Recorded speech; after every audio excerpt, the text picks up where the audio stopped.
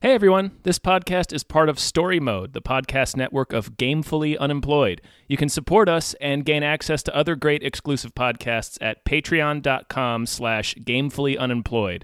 That's patreon.com/GAMEFULLY unemployed, which is spelled like it sounds.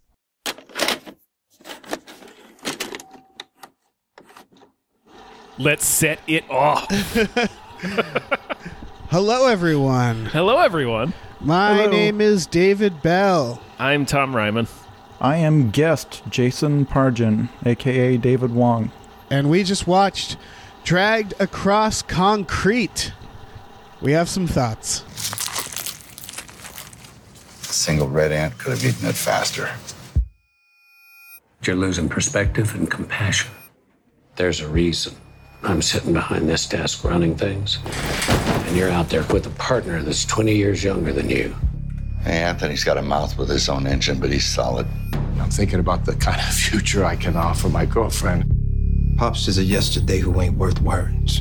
Good heavens and praise be to him. Your absence was a weight upon us. Thank you, Mr. Edmonton. I don't like doing things with so many question marks everywhere. There's a lot of imbeciles out there. That title is apt for many reasons. So, yeah, we tend to do this. This podcast tends to be like whatever's new and out that weekend. Yeah, and there were a couple we could have done, like Eurovision or My Spy, I think, hit Prime. Neither of which I'm very interested in. But Jason, you kind of suggested this to us with some thoughts behind it. Yeah, and that should be made clear right from the top. No one should be blamed for this movie or us discussing it other than me. This is that rare movie. I feel like all good art should leave you changed somehow. It should not just pass through you and leave nothing behind. Dragged Across Concrete really, I think, made me a slightly worse person than I was before I watched it. So it's fascinating on that level. There is a lot to unpack here. Yes. Yeah. That's the other thing. We don't normally do. We just watch with specific theses. In this case, I think it's very much warranted. It's I can't recommend this movie off the top. The top of this podcast. That's one way to express it. Yeah. Yeah. Which is, I mean, so the writer-director is S. Craig Zoller, who made Bone Tomahawk and Brawl on Cell Block 99, which are, I mean, I really liked Bone Tomahawk. Cell Block 99 I thought was still pretty good. So, I think we can say he's a good filmmaker. He's a good filmmaker, but I would go as far as to say this is not a bad movie in terms of how it's made. Yes. No, it's not. I believe that it does what it intends to do. I believe that it is effective in creating the mood it wants to create. It's just that once you examine that mission, it's like in the same way that O.J. Simpson's Twitter account is a good Twitter account, and it's right. It consistently has tweets that you want to read, but it's like, man, am I making the world worse by following him? Yeah. Just to see if people listening can see the pattern that we're getting to. Bone Tomahawk is a film about how Native Americans are like monster cannibals, right? Mm-hmm. Did I get that right? They're quite literally called troglodytes in the movie. Brawl in Cell Block 99 stars Vince Vaughn as a white man with a shaved head going to jail and attacking a lot of dark-skinned folk. Dragged Across Concrete is about two racist cops who get in trouble for stepping on a man's neck on camera, then fighting over gold.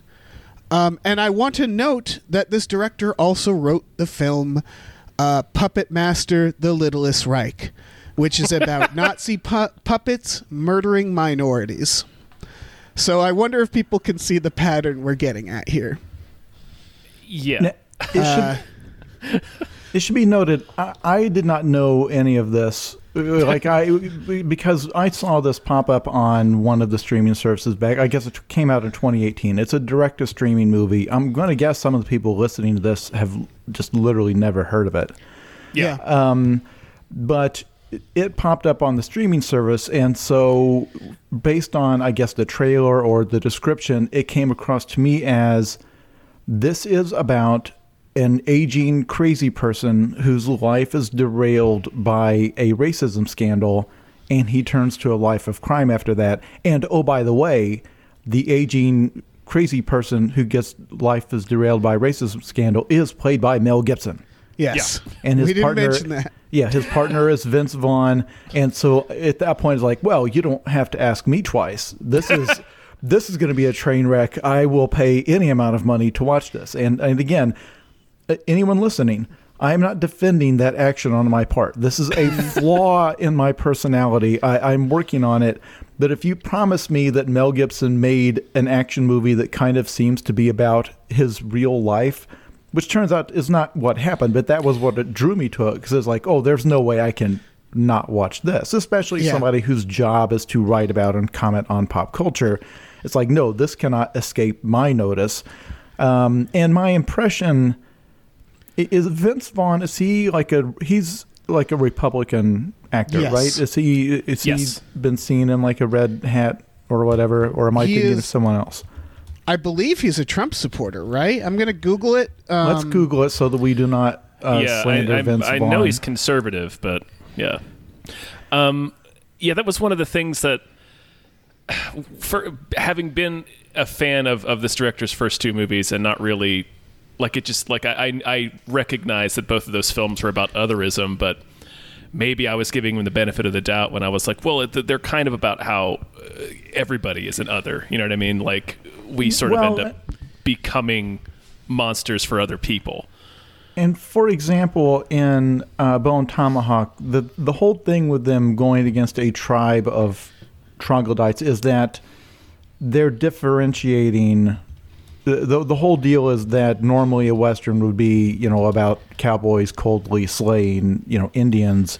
And this movie, it's like, oh no, these are not Apache. These are something else. They're some race of subhumans that exist. Right. They're literal subhumans, subhuman cave dwellers. It's like he does it almost to make an argument that, well, this is okay. Like, this is not the typical, because the whole thing is they're like having to try to rescue a white person who's been kidnapped by these savage tribes or whatever. So it's easy to watch it and say, well, he's trying to make a traditional Western the way they would have existed in the 50s, but he's trying to update it by it's there. They're kind of like zombies or whatever. Like you don't have to feel bad about.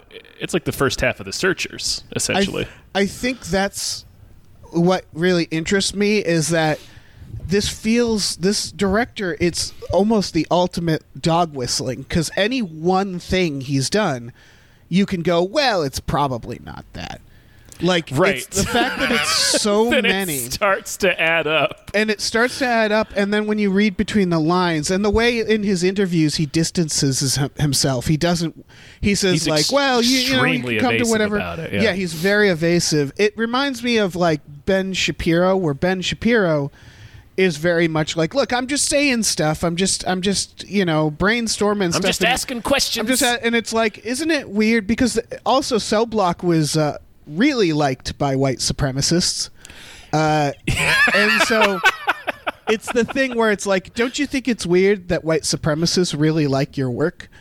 Isn't it weird that all your things keep falling back on that? But again, he's evasive enough that it's like the okay hand signal.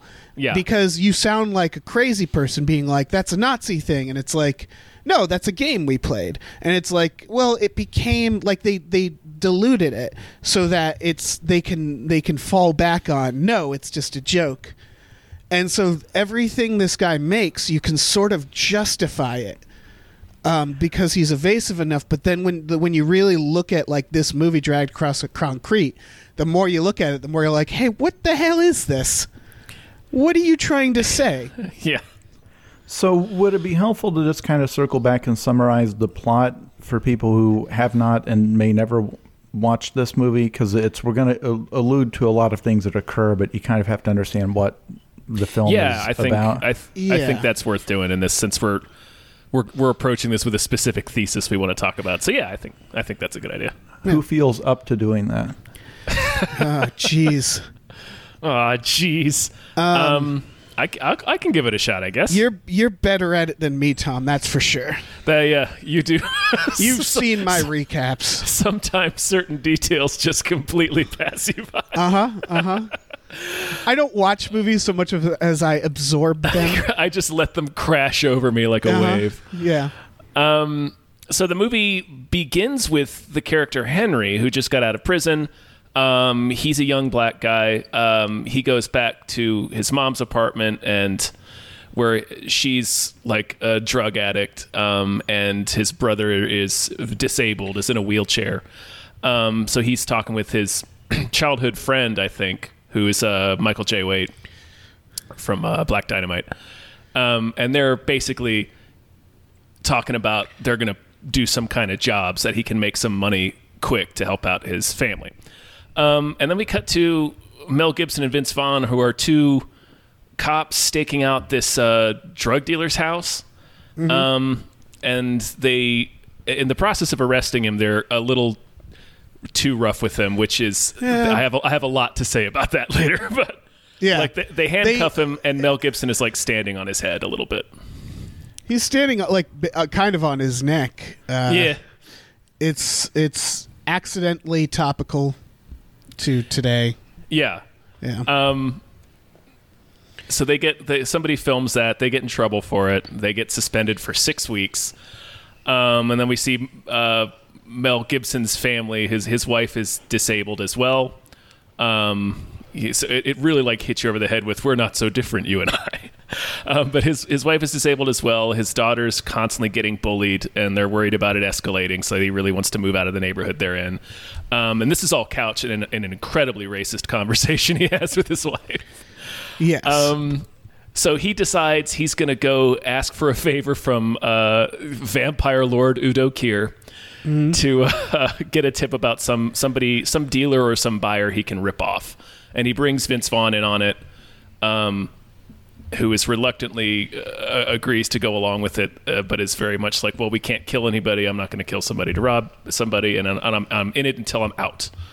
So they end up staking out this guy who turns out to be the ringleader of a team of 3 just absolute maniacs. Yeah, who are white. They're all white, yes. Yes. One of them, in particular, at each scene we see him in, he makes some sort of racist comment about the people he's about to murder.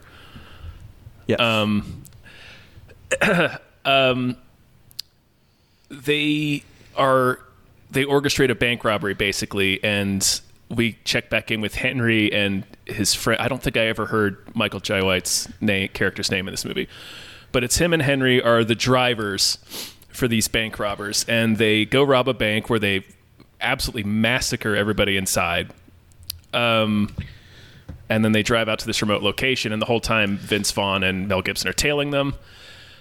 They get to the remote location where they have a shootout. Vince Vaughn is killed by a hostage that they forced to crawl out there and attack them, or else they would go to her house and kill her family. Michael J. White is killed. Mel Gibson kills the rest of the bank robbers. He and Henry make a shaky truce to bury all the bodies and split the gold 60-40, because Henry has video of Mel Gibson shooting the hostage lady, which we're going to talk about that too. Yeah.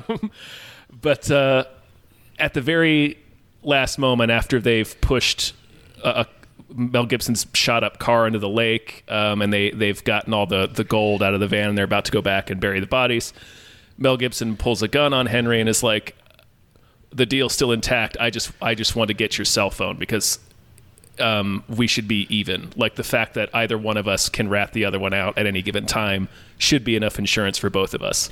If you have that video, you have more leverage on me. And they're also, splitting the gold unevenly. They are, but Henry's getting more of it. Henry's getting more, right? Mel isn't? Right, yeah. Yeah, I think that's important. He has the video. And at first, Henry says 70-30, and then Mel's like 60-40. And he's like, all right, fine. Yep. So he doesn't want to give him the phone. It escalates. Henry ends up shooting Mel. And before he dies, Mel's like, look, can you bury my partner? I don't want him involved in this. And then Henry's like, yeah, were you lying to me about your family? He's like, no, that's true. And he's like, all right, well, I'll make sure your wife and your daughter get some money. So Henry buries them all. He takes the money. It cuts to a year later where he's living in a fabulous mansion in, I guess, Malibu? I don't know. Oh, I thought it was outside the United States. I thought they had gone to Belize or something like that. Oh, yeah, maybe. Yeah, because the city it takes place in is fictional too, right? It's called it's called Bulwark. Yeah. Bulwark, yeah. We learn he's made like a whole bunch of money in investing in stocks and shit. He sends gold back to Mel's wife and daughter. And that's pretty much it. He sits down to play a game with his brother, and he's like, let's play that old hunting game where we were hunting lions. Let's hunt some lions. And that's what the line the movie ends on. Yes, there's a lion thing where earlier he's playing with his brother on this lion hunting game, and he says, this seems like rich old white man stuff. Yep. At the same time, Mel Gibson is watching lions on TV, lion cubs. Lion cubs, yeah. And then the arc is basically at the end, he goes, let's go hunt some lions. Mm-hmm. And I think that's important to note as well.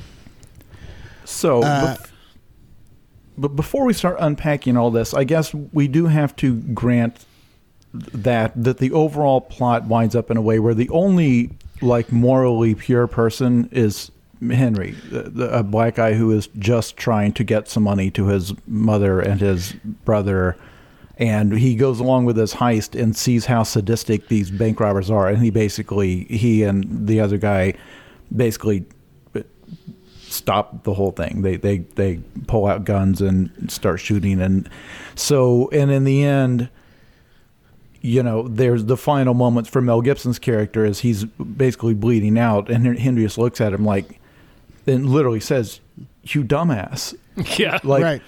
All you had to do, he's implying, all you had to do was not be racist for the next 5 minutes and trust a black guy to not screw you over, and you get away with like $100 million in gold. They have a lot of gold they've stolen here. It's a shitload of gold. It's a ton. It's actually more than what that car would be able to drive with it in its trunk. It's 4 completely full duffel bags of gold, and it's like that thing would be riding solo. Yeah, each of those bags would weigh 800 pounds in real life.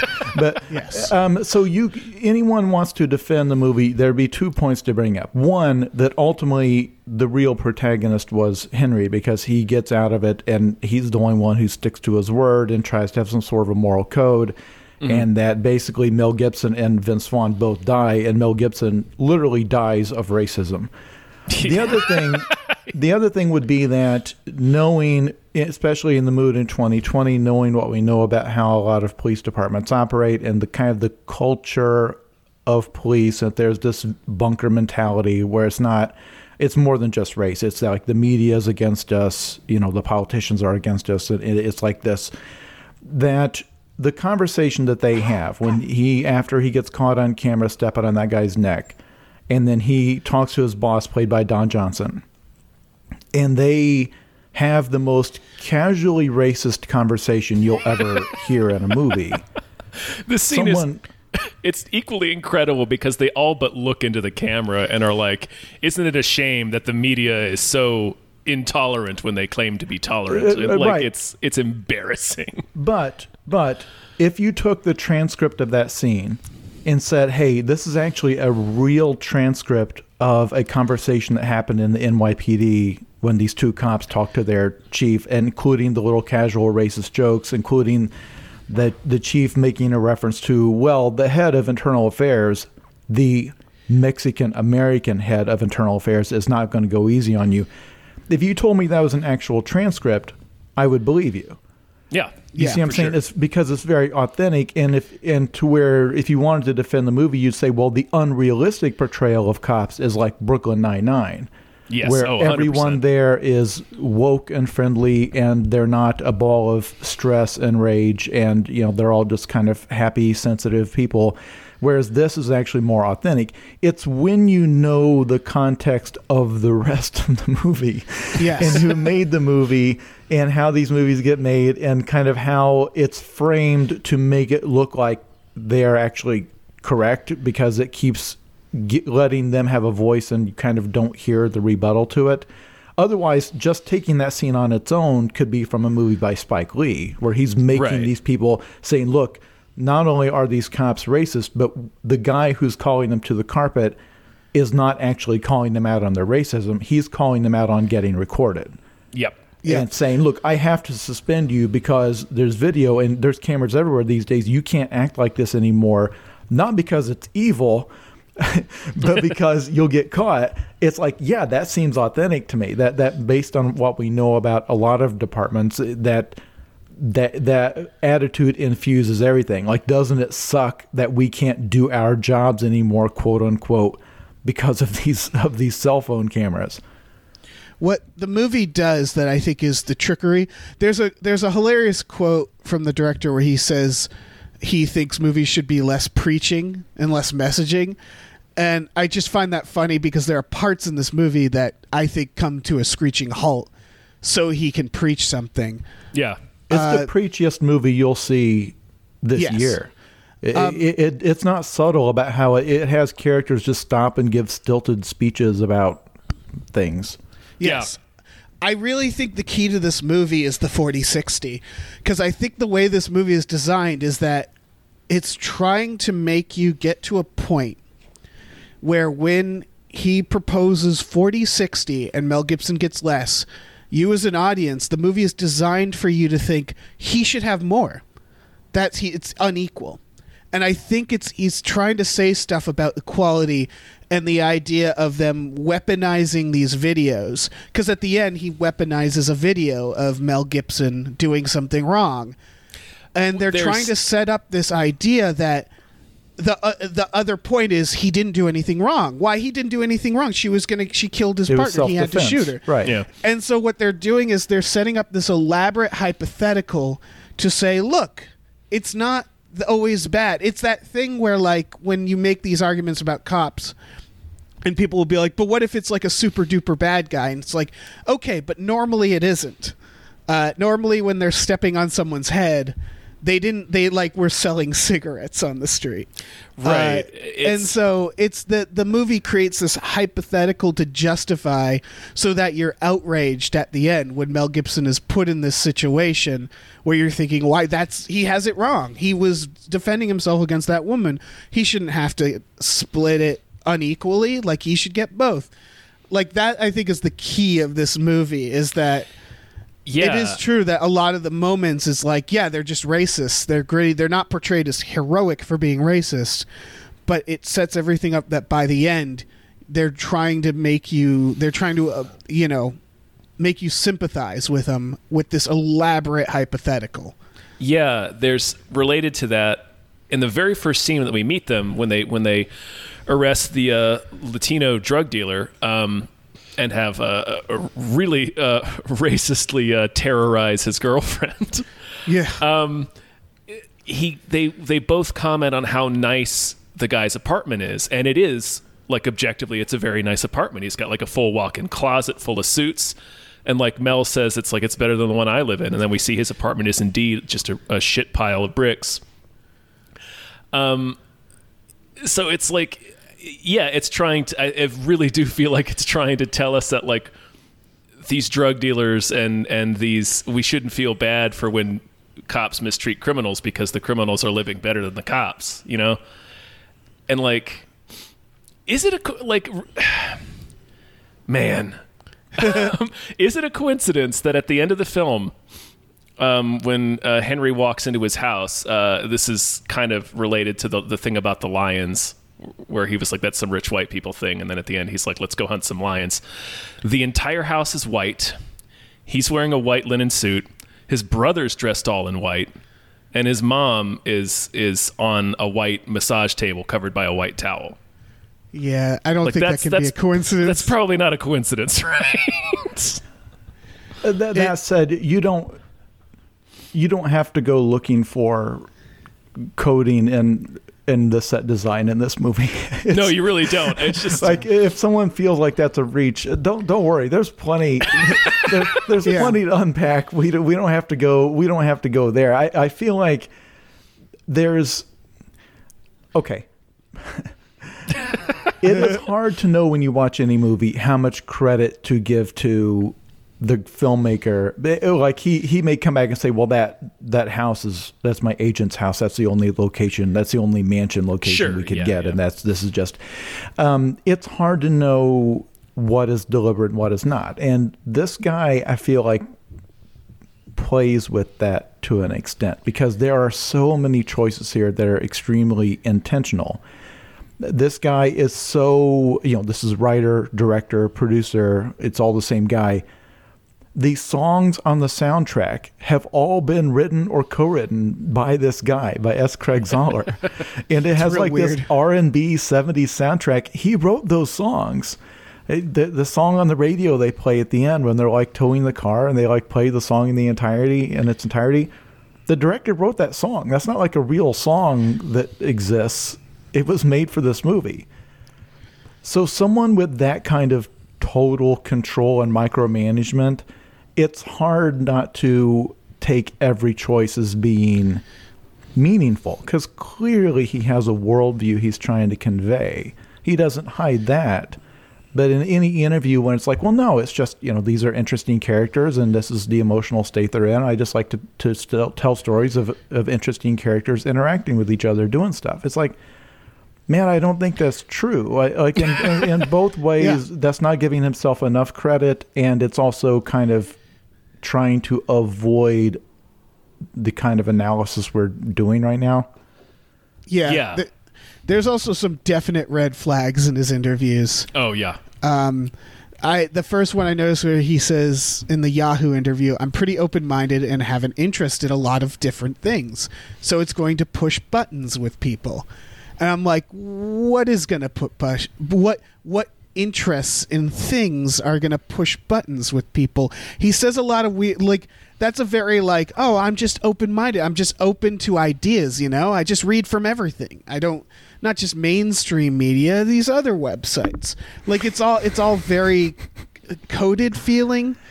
He talks about in film school, he says, I made a lot of little shorts that people yelled at me for making, and doesn't like expand. And it's like, why were they yelling at you? Film students aren't that liberal. They like Tarantino films where people shout the N-word, like they're not that left-leaning traditionally. They're it's all pretty mixed or centered. So like, why are you making so many short films that people are yelling at you for making? What is that? Nobody yells at people for making short films if they're bad. Or if they're gory. Like, film students love that shit. So what were the films? What are the ideas that are pushing buttons with people? Like, can you specify? And they never, they never ask him to. It's just, I have a lot of ideas and thoughts that rub people the wrong way. And that's where they leave it. Yeah. And it's like, man. He also, does say there's overlap with me and some of the characters. He admits to that. He goes, I think there's some overlap there. He admits to it, but it's always in the process of saying that you shouldn't take their point of view as my point of view. It's a really... And I guess we should get into the backstory here, because these movies, all of this guy's movies so far have been... There's a producer named Dallas Sonye, who I guess his whole thing is he shoots... I guess the movies are all shot in Texas. But it's a wealthy person who is funding movies, and the whole language is for audiences that Hollywood neglects. Yes. And it's because and it's true. Like, you don't see, there's not like an anti-abortion storyline in Avengers Endgame. Right. It's true that if you're pro-life or whatever, you don't get that many blockbuster movies that play to that. So the moment you say that, I don't know. I don't want to take like this black and white view of the world, but it's clear that it's coming from a point of view of, well, this is the movie that Hollywood would be scared to make, which rubs me the wrong way because, like, did you guys do an episode on that Netflix movie Extraction where Chris Hemsworth beats up those children? Yes. We did, yes. Okay.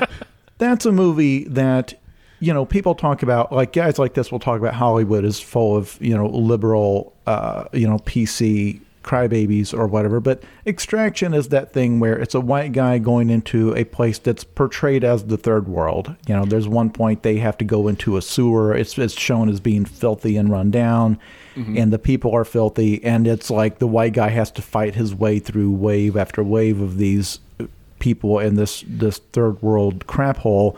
And they even do that thing where they use that yellow filter on the entire movie. The third world, some people on social media call the piss filter. It's like this is the crap hole, So that's a movie that is made, mainstream, big budget, made by the Russo brothers or whoever all was involved in that. Yeah, they were the producers. And no one blinks at it, but that is, in its messaging, is conservative as hell. Like, here's a problem that can only be solved by a white guy with top-of-the-line weaponry.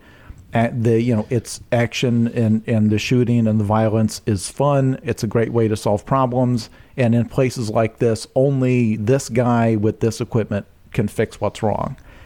And that is not a liberal PC message. It is a message that is tacked on to this beautifully shot and staged and choreographed action movie, and we just watch it and it just washes over us, and it's like nobody even makes a peep except for, somebody on Twitter will point it out, but it doesn't matter. They made their money. They all got paid. Netflix showed it. Netflix didn't get boycotted. So the idea that, well, you can't make, a movie in Hollywood unless it's just, PC propaganda is nonsense to me. It's very funny because I always think whenever people say that, I'm like, oh, you know how like they never have guns in movies? No one ever uses guns in movies. Or like in Ghostbusters, the villain is the goddamn EPA. Or that we have a blonde-haired, blue-eyed Captain America who like exerts control over the world. Like it's like, of course it's, yeah. It's such a silly argument to me. Well, that freaking that abominable Death Wish remake came out like a year or two ago. That is one of the most racist films. Yeah, I get what people will say, where it's that there's a base level liberal ideas that are often in these movies, but a lot of them are like related to human rights as opposed to like conservative ideas about more ingrained political ideas and stuff like that. So yeah, that's always a very silly argument to me because it's still just it's all fairly wealthy people making these movies from that perspective usually. Yeah, there's another line in the Yahoo interview where he says, Zoller, the director, says, the script that set me up in Hollywood certainly felt very far left to people. It's probably not surprising that was the one that got me my 3-picture deal at Warner Brothers. Right. So it seems... Now, is he referring to a movie that got made? He's not talking about Bone Tomahawk. It can't be Bone Tomahawk. I don't know if that movie ever got made or not. He's written a bunch of scripts. And actually a few novels. I'm really curious to read one of his novels. I think he himself does not. I think if you hooked him up to a lie detector machine and said, well, do you consider yourself to be alt-right or something like that, he'd say no, and I think it would come up that he's telling the truth. I don't think he sees himself that way. I think he would probably defend this movie to the ends of the earth, saying, well, the only good guy is a black guy, that, the villains, the bank robbers are all bitter racists, and all that. I think he's kind of trying to come at it from a point of view of, well, can you blame these people for being racist? They live in this neighborhood where all the black people are constantly attacking them. Wouldn't you also be racist? You're like, oh, okay, back up. You kind of started your thought process one step too far. So this is where I guess we need to talk about what is probably the most inexcusable part of the movie, Yeah. Which Mel Gibson's motivation, the inciting incident of the entire plot, the thing that makes him want to go off, because he's been suspended, but the whole deal is that he cannot afford this unpaid suspension. Okay, let me back up. That's the second most inexcusable. The most inexcusable thing is the conversation they have with Don Johnson ends with Don Johnson, their chief or whatever, whoever their superior is, saying, well, you've been caught on video. There's definitely no way out of this. I have to give you both a 6-week unpaid suspension, and that's it. We're making that decision right here in the office. And they both just hand over their guns and badges and walk out. And the discipline happens just like that. Right. Mm-hmm. Oh, my God, would it be that disciplining police officers for getting caught on video for being, in the dark, being too rough with a suspect who was armed and they had to take a gun off him. If only that's the way it really worked. The idea that their union would not be in on this discussion, that they would not have a union rep in there with them on this discussion, that all of these steps and appeals, that they would just get a 6-week unpaid suspension. And then all of their beef about this, all of their complaints about that this drives them to a life of crime is based on this premise that we're too quick and too harsh on our police when they're a little too rough in the course of arresting a guy who is armed, and would maybe have shot them or whatever. When in real life, not the way it plays out so much. Yeah. No, and it's definitely telling that this came out in 2018 because it really it's weird to say, I guess, but it really, the whole impetus for their suspension reminded me a lot of Con Air, in that, you're considered a dangerous weapon. Right. Well, yeah, and we're like gonna he put gets you in jail forever. Right. He gets sent to prison, for a maximum security prison, for like a decade for killing a guy who tried to stab him and his pregnant wife. Yeah. And in this situation, it's like, yeah, they're rough with the guy, but like not really that rough. Guy was not injured at all. He wasn't injured. He was armed. He was a dangerous guy who had was a known drug dealer. So it's like they're really trying to. Somebody mentioned earlier about weaponizing the videos against people. They're really trying to get us to feel this injustice about it. Right. It's like, oh, they didn't do anything. That was a bad guy, and they hardly hurt him. Right. They barely hurt him, and then it's like they just immediately get suspended for 6 weeks without pay. It's like, no, that definitely not. I mean, that wouldn't happen probably right now. Yeah. Even in the midst of the Black Lives Matter protest, it certainly wouldn't have happened in 2018. Yeah, because there are protesters who got it worse than the guy in the movie did. Just in the course of The director claims that he didn't have Mel Gibson in mind for this role. I'm going to go ahead and say that he's lying.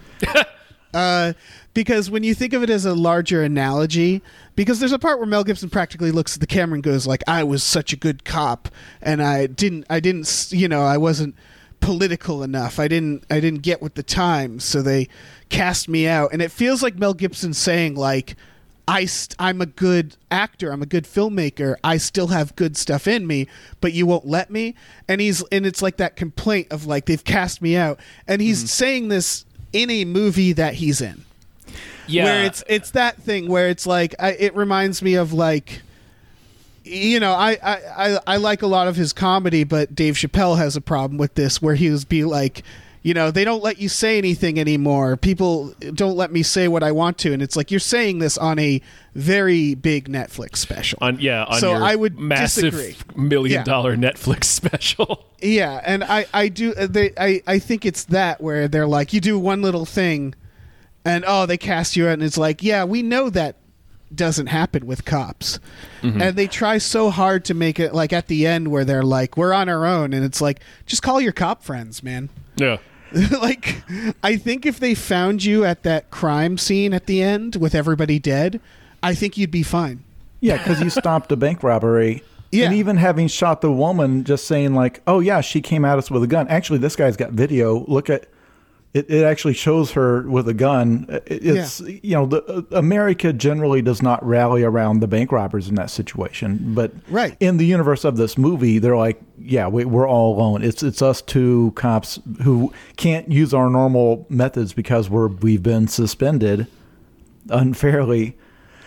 But anyway, the second worst scene Right. is Mel Gibson comes home from the suspension, and it establishes why this is so devastating to him, because his wife is disabled, but they show his young teenage daughter, and she's got to be, I don't know, 13, something like that, 14. Mm-hmm. She's walking home from school, and a gang of young black kids assault her. Is the language they use in the movie. Now, the assault is a guy grabs a soda and splashes her with it, Yeah. and then she comes home. They call it assault repeatedly in the Also, movie. it needs to be noted that it's a young black kid in a hoodie. Yeah, It's just like, see, look, they're really bad. and he's splashing her with an orange soda. Yeah. So she comes home, and the entire family is devastated this has happened. And he says this is the 5th time she's been assaulted in 2 years. I would not want anyone to throw a soda on me. If that's unpleasant, you shouldn't do that. The idea that these black teenagers in this neighborhood would intentionally target this girl because they know she's the daughter of the cop who lives there is absurd. Yes. Yeah. That is the one person they would, even if they were just constantly throwing soda at people, if they had something wrong with them and they just felt compelled to do that all day long, that's the one person they would not throw soda on. Because this is the one guy who can get patrols coming by that street every 20 minutes, who can find something those kids or their parents are doing wrong. He can make their lives hell. Mm-hmm. The idea that you're showing this world where our white children of white police officers cannot go about their day without constantly being victimized by these black teenagers is insane. Yeah. Yes. It is If you live in the completely world. ridiculous. And this is one case where the argument that, well, he's just showing police, as they often are, that they become bitter and racist or whatever. This is where it kind of falls apart, because his whole motivation is that, and the wife says in the racist speech you guys mentioned earlier, she's like, I used to be a progressive. I used to be very left-wing, but I don't know. Like, I never thought of myself as racist, but seeing these people, I now am racist. And I know for a fact that if we don't get out of this neighborhood, they will rape our daughter. Yep. Yes. And that it'll be you and I in a hospital room talking to a rape counselor if you don't get some money together. If you don't, I don't know, steal some gold, if there's some pirate gold, something you can steal, get us out of here. And that's the impetus for the entire rest of the movie, is his daughter getting assaulted by a kid throwing a soft drink on her. It's really shocking. Like... Yeah. Especially with quotes that Mel Gibson has said about rape, and the fact that it's Mel Gibson, it just all comes together in this horrifying moment where she says something like, I wasn't racist until we moved into this area. And it's like, oh, right, it's their fault you're racist. Specifically the fear of a white woman being raped by black men. That is the specific thing Mel Gibson has said. Now, circling back, S. Craig Zahler insists stridently that this was written and completed years before Mel Gibson was attached, that he had Vince Vaughn attached because they worked together on Brawl and Cell Block 99. Had not seen the previous 98 movies in the series, so a lot of that maybe there's context, but I know that's the world's lamest movie joke, is to insist that every movie has a sequel number. I apologize. It's the sports ball of movie jokes, but that's fine. The insist that it was Vince Vaughn who said you could get Mel Gibson for this. Now, in some ways, that's even funnier, because Vince Vaughn reads this and is like, you know who'd be perfect for this? But S. Craig Zahler even insists that it was not changed or revised once Mel came on board, that all of those parallels, I guess, are just coincidence, Which, again, the entire reason I wanted to watch this movie is I thought this is Mel Gibson making like this self-aware, almost like the Jean-Claude Van Damme movie where he made it about himself, but it's like a fictionalized version of himself, but it's like very self-aware. And then it's about, you know, somebody realizing that they've become a monster without noticing it, and then kind of getting into the trauma that causes it and maybe trying to seek some kind of redemption or whatever. It's like, oh, I've got to see how this turned out, because it's also a Vince Vaughn movie. Like I've got a feeling that he did not do this well. If he truly just came on board late in the process and they didn't change anything for him, that's like the most fortunate bit of casting, because the entire reason it's like an interesting piece of art is knowing, if you didn't know who Mel Gibson was, who was just a nobody, it's not half as, I don't know, compelling or whatever, because he does a good job playing this character. Yeah. Of course he does. Yeah. He's not having to stretch a lot. If anything, he's having to keep a lid on it a little bit. He's having to scale it back. If anything, there are takes where he was like, cut, okay, Mel, let's avoid improv from here on. Yeah, he did not know he was in a movie, and they just filmed him saying some things. It's not just that when he tells, because this movie, these cops are constantly making little racist and sexist jokes to each other, which again is some of the most authentic dialogue, because I've heard those jokes, I've heard those conversations. That's what it sounds like. But everything about just someone who is so, the way, just the lines on his face and his expressions, he is so like done with the world that it is compelling to watch, because it's like this guy has no love left in him. This is someone who's been out in that world so long that if the movie was not as ham-fisted and ugly in all these other ways, I could see this being like an Oscar performance, because it's like, you know, he kind of bared his own ugly soul and then played this hollow shell of a person who could not find any humanity in himself, and then finally just died. Like, just dies bleeding out in a car at the end, and meets this sad, lonely end, you know, away from his loved ones, because he just can't let go of the hate. There could have been quite a movie in that. Yeah. In this movie,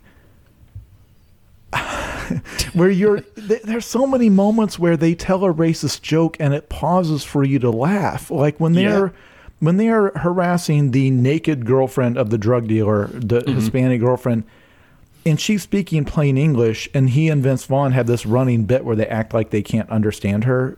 Like, can you understand a word she's saying? Not a word. And it's played like a comedy beat. Like, it ends the scene on like the punchline. Like, you are supposed to laugh at that. And that happens multiple times. Right, and you're supposed to kind of be on their side.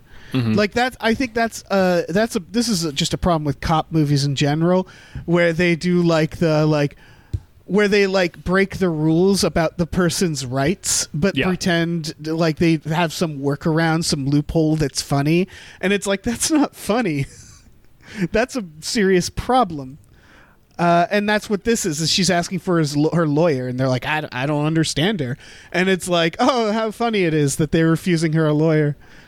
Yeah, or they racist reasons. Told her they would let her go if she gave them the information, whatever, and then they go back on their word, and it's played as like a joke. And then Mel Gibson says, "Hey, it's like they get a duffel bag full of drugs. Like, hey, we've prevented these drugs from reaching our children." They repeatedly hit that image, which is an old. That's like a really old piece of rhetoric about like, oh, these drugs are going to hit our schools, and he's selling drugs to kids, and it's like a really old shorthand. Right. Because it justifies anything. Exactly. You do in response, because it's going to poison our precious children. So literally anything you do. Which gets back to the whole thing about, you know, like Hollywood is too PC and liberal. I mean, cop movies have been playing, like, abusing the suspect's rights for a laugh forever. Yeah. It happens in Die Hard. It happens in, like, every movie. Or they joke about, you know, like, oh, yeah, another complaint for this cop. It's... I think a lot of this is them telling on themselves, too, with this.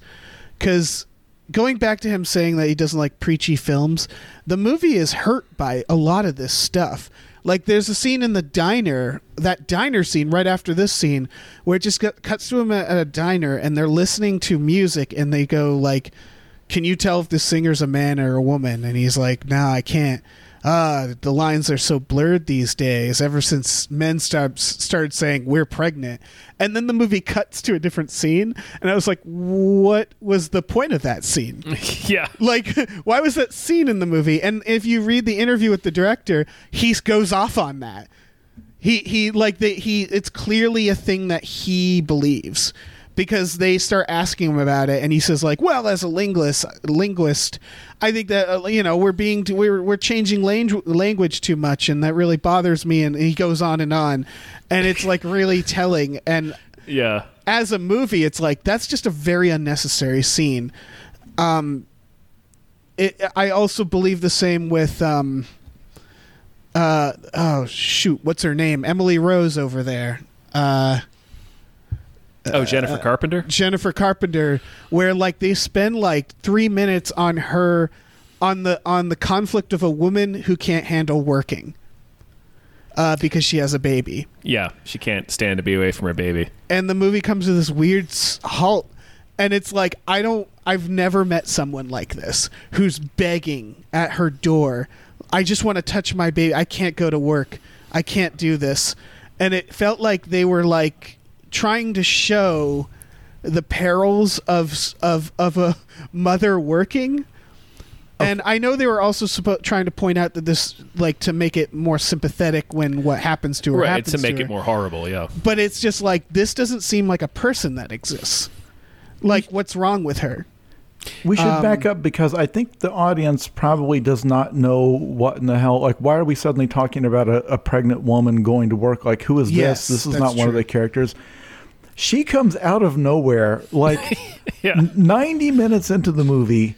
Suddenly, there's a woman outside her apartment who her boyfriend or husband is telling her she has to go to work, and she's working at this bank, and she doesn't want to leave her new baby. And he's like, you have used up all of your maternity leave. You have used up all of your vacation time, sick time. You have to go back to work. We can't afford for you not to go back to work. And she's freaking out because she doesn't want to be away from the baby. And He also says, you have the better job, which I think is important for Yeah. the message. Right. Yeah, because he can't go back to work because she makes more than him. Yeah. So this comes out of the blue. You don't know why you're watching this scene.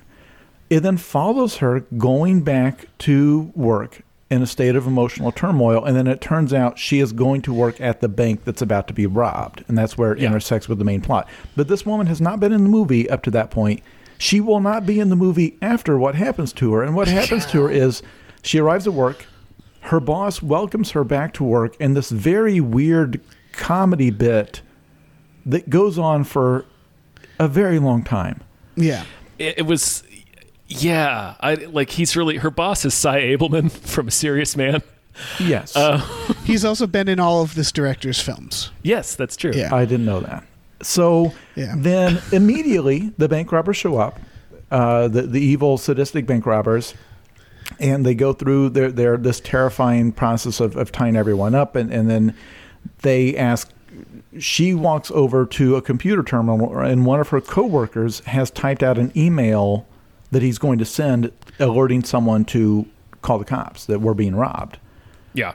And she reaches down to try to stop him from sending it, because the robbers have said if the cops show up, everybody here dies. The robber then shoots his machine gun and blows both of her hands off. She reaches into her pocket and pulls out this knitted booty and says, "Can you please give this to my baby?" Yeah. And the robber fires his machine gun, and her head explodes in a cartoonish manner that it's completely gone. And then cut away, she's now out of the movie. Yeah. Yep. And I think that's, like we talked about how this is a good director. I think that is a bad filmmaking choice from beginning to end. Because I think he was trying to get messages out that were in his brain. Yeah. That whether or not he knew it, He wanted to show a working woman who makes all the money fall apart because she had a kid and then get punished for it. And her last thoughts be her kid. The idea of this was all for nothing. I should have been with my kid. And so it's so like her everything, the way she acts, her last thing of taking out that booty, that's not I the laughed last. when that happened. It's that's played not what as comedy. It's played as slapstick comedy. Like, she wouldn't accept her death at that point. She would say, please stop. No. Yeah. Like, if the point of the character was to make us hate the robbers by showing a person going into work, just, stopping. I like that choice. But if they made the things that this woman, like if she had suffered some sort of trauma in her life and was having trouble going back to work, and then this happens to her, that and it was the weird tie-in with family and motherhood that seemed really ham-fisted and weird, that I was just like, what was that? What was that character? And you don't end the sequence feeling what I think he wanted you to feel. Because he was too distracted by this other thing. Mm-hmm. And I guess go on. Well, I guess we should just point out here, this is a deeply weird movie. Yeah, it's weird in a lot of ways. There's all sorts of things. Like, that's part of what makes it compelling to watch. It is like there's no score. It's dead silence. The only music you hear is when there's a radio and it's playing a song from the filmmaker. One of the director's soul jams. Yeah, he wrote and then gave to like an R&B group or whatever to sing.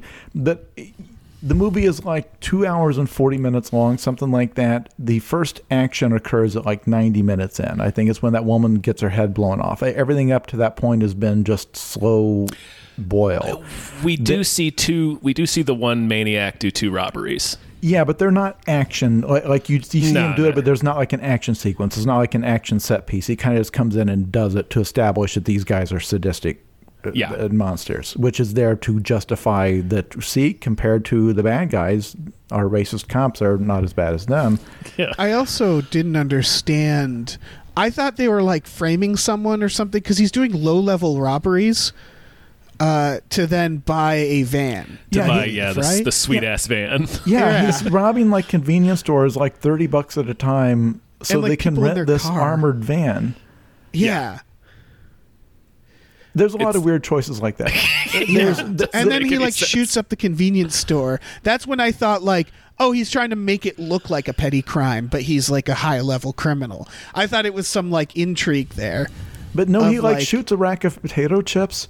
Yeah, with his machine gun, but it shoots seemingly the TV just to amuse himself. This movie has its own slang, like Vince Vaughn instead of cursing says anchovies, or they'll multiple characters when they talk about somebody being tough, they'll say they threw cast iron. You threw cast iron at him. He keeps telling his mom to rewind and fast forward or whatever. Yeah, do it in fast forward. Talking about yesterdays. Yeah, everything about it is quirky and off. The fact that it takes place in a completely fictional big city instead of just setting it in New York or whatever. Yeah. Everything about the movie is just a little bit off. There's a scene that I truly do not understand where when the bad guys are driving out to the junkyard or whatever that lot is, the storage facility, whatever it is, to where they're going to get their getaway car. And he's driving down this road and he he says like dead rat, refrigerator, possum. And I thought he was naming out like markers, like here's where our turn is because they told us it's by the refrigerator or whatever. And then when Vince Vaughn is following them, he does the same thing. He says dead rat, refrigerator, dead possum or something like that. Yeah. I don't know what they're doing. I thought they were calling out landmarks to remember to make their way back. That's how I took it. How to get back out of there? I don't. Yeah, but it also appeared to be a straight road, so I don't know. I don't know. It seemed like a reference to something that didn't make it into the movie, like that they overheard someone giving directions and they were both trying to follow the directions, but they left out the part, or I just missed it. I've seen the movie twice. I just remembered, because we were talking about the sadistic robbers, in the scene where he robs the two guys in their car. He says to the Hispanic guy, "You do it in 5 seconds, or else you'll be painting houses in heaven," or something like that. Yes. Like some kind of racist shit. And then after he shoots them both, he puts a sombrero on the Hispanic guy. Yep. Yeah. And then the scene ends. Yep. And he does that later. Yeah. To rob two guys of what they've got in their pockets. So again, he's collecting money like $11 at a time. Right. Those guys maybe had, like $12. So that he can get enough money together to rent this van. It's very strange. To rent this G.I. Joe battle van. Like I think it's almost like painting petty crimes as more insidious acts than desperate acts. I don't know if that's the intention. I think he just thought it was interesting that that's how this guy's getting his money. Mm-hmm. Well, but it's very weird. From a writing point of view, he wanted to establish how dangerous these guys are. And also, there's no action beats otherwise. So I think it's like, well, why would they be committing crimes? Like, well, maybe they need to commit crimes to get the stuff they need. But it's like, I don't know, maybe have them do a heist to get that battle van. Like, it had been very expensive so they have to break into a storage facility and have a shootout with some security guards, something, and then you get your action beat and you see how, like, maybe they torture the guys they stole the van from, something like that, rather than rob a convenience store for the $25. It's weird. It's one of a lot of weird choices. Later on, because the movie again is quiet for the first 90 minutes and then just descends into hell for the last hour or whatever. Like it's quiet for 90 minutes and then Jennifer Carpenter's head completely explodes. Yeah. And so one of there's Henry, and then the reason for the listeners, the reason we don't know the name of his partner is everyone just refers to him as various, like the racist hijackers. They would call him Muscles or something like that. Muscles, yeah. Yeah. Like, we don't hear his name because they're never using it really, because they're not interested in knowing their names. They like call Henry Slim or something like that, and the other guy Muscles, and it's very derisive. And but he gets killed first and swallows a key. He's trying to thwart the robbery at this point. So they've got their getaway vehicle locked up, and so he swallows the key to get their getaway vehicle out because he wants to screw them over because they're monsters. Mm-hmm. So to get the key out, they have to drag his corpse into their battle van, cut it open, and pull his stomach out and cut the stomach open to get the key out of it. And one of the other racist robbers says, "Don't pierce his liver. The inside of a black person's liver smells bad." Right. Yeah. That's not a stereotype I had ever heard before. Yeah, it's like they're introducing new ones. Was not one I was aware of, no. So, yeah. That's dragged across concrete. Yeah, well, it's a lot of... I don't know. The stuff like that where he's just adding, like, arbitrarily racist characters. Well, is like... he also portrays some of the people of color in the movie, like, apart from Henry and his friend, like, he sort of portrays them as being, like, treacherous. Like right. This really stuck out to me. There's a whole plot line involving Vince Vaughn has gotten a ring to propose to his girlfriend, who is black. And he, their relationship is very tense. And then at the end of the, because he doesn't tell her what he's up to.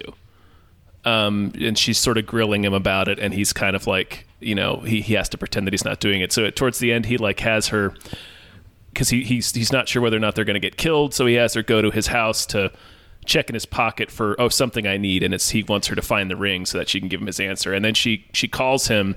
He doesn't answer the phone because they're in the middle of a shootout. He gets killed, and as he's dying, he listens to the voicemail message, and it's clear that she said no, and he's like, "Oh, it wasn't the answer I wanted." Whereas Mel Gibson's wife, who is Laurie Holden, who is blonde hair and blue eyed, is just completely ride or die without question for every step of this. Yeah. And I don't know if that was intentional. I think it's part of the dog whistling, which is that it's the deniability. Because I know in the interview he's like, see, the Vince Vaughn character is a little more progressive because he has a wife who's black. Because he has a black girlfriend. Then it's like, but how did that work out for him? Yeah. It's I think it's the difference between the deniability is like the movie's not racist, these characters are racist. But then when you look at what happens to them, it's the same with that Puppet Master film, which I haven't watched, but reading reviews. We kind of have to watch it, don't we? Yeah, because what they're talking about is, like, of course, the Nazi puppets are the villains, but it's a slasher film. And in the movie, they kill only, like, LGBTQ people and minorities and Jewish people. Oh, and dear. So if you know anything about slasher movies, there's a reason why they kill annoying teens, because you're there to watch the kills. It's watching elaborate kills of people that are stereotypes or like people or like stereotypes of dumb teens that you don't like. Yeah. Jason Voorhees is the hero in a way. Yeah. So it's that where they're like, well, the Nazis are the villains. It's like, yes, but it's a movie of just watching stereotypes of like of gay people and black people and stuff get murdered. So like there's the deniability, but there's the context where it's like, if you know anything about slasher films, you know that this is these are supposed to be fun deaths, and like to revel in that. Yeah. The other instance that I wanted to point out is the coworker that essentially gets Jennifer Carpenter killed is a person of color. Right. And it's like, I mean, it winds up like they kill everybody anyway because they're maniacs. Right. But like they really make you angry at this guy in the 3 seconds that he's in the movie, and it winds up just in her getting just cartoonishly executed. Right. And again, it's another one of those things like, was that intentional? I don't know. It's hard to say. And that's 90% of the movie can be defended if you choose the most charitable reading of it. Right. Yes. Because the way what he said in interviews is that, well, you hear Mel Gibson or you hear Vince Vaughn's character say racist things when he's with Mel Gibson, but then you see him go home to his black girlfriend. So you have to wonder, like, is he just going along with, if that's the movie you wanted to make, if you wanted to make that movie about how this stuff is passed down from one generation of cops to the next, because in the script he said Vince Vaughn's character is supposed to be much younger. It's supposed to be like, you know, like a father-son dynamic, and in reality they seem, you know, much closer in age or whatever. They're very like they keep saying he's 20 years younger than you, and I'm like, I don't think that's accurate. But it's supposed to be like a kid. But of course, it's, you know, if you can get Vince Vaughn in your movie instead of some nobody, you're going to do it. But anyway. And he was trying to make some point about you shouldn't lump the two cops together. The Mel Gibson is a racist, and then the young guy is just not in a position to question him or whatever. But that's really not in the movie. It's he's being just as glib about how these people are treated as Mel Gibson's character is. It's you know, so it's one of those things where if you want to. Because I could see people being annoyed that we're like going into interviews with the director and stuff like that and seeing how it colors the movie. But watch the movie or don't. But if you watch the movie, I personally feel like a lot of what's in there is him sort of trolling the audience a little bit. That it's kind of like you're using the racism to be provocative as like flavor. Which I think that's the criticism of the way Quentin Tarantino uses racial slurs. And it's like, it's because you could, in Pulp Fiction, he has his own character use racial slurs in front of Samuel L. Jackson, and then it cuts away and shows that his wife is black. You know, I think a charitable reading of that would be saying, well, but this guy, he talks like that because he considers himself to be like an honorary black person because he's dating, you know, a black woman or married to a black woman. And then it creates dramatic tension with Jules, because he normally would never tolerate this, but he's forced to in that situation because he needs Jimmy to bail them out. Like they're screwed otherwise. All of that can be defended, but it's throughout his movies, you get the impression he puts it in because it's like adds grit or flavor, because you don't normally hear racial slurs, and so you hear it and it's striking. So it's like, this is language you will find shocking. And so you're using that as like an aesthetic. Yes. And so it's also...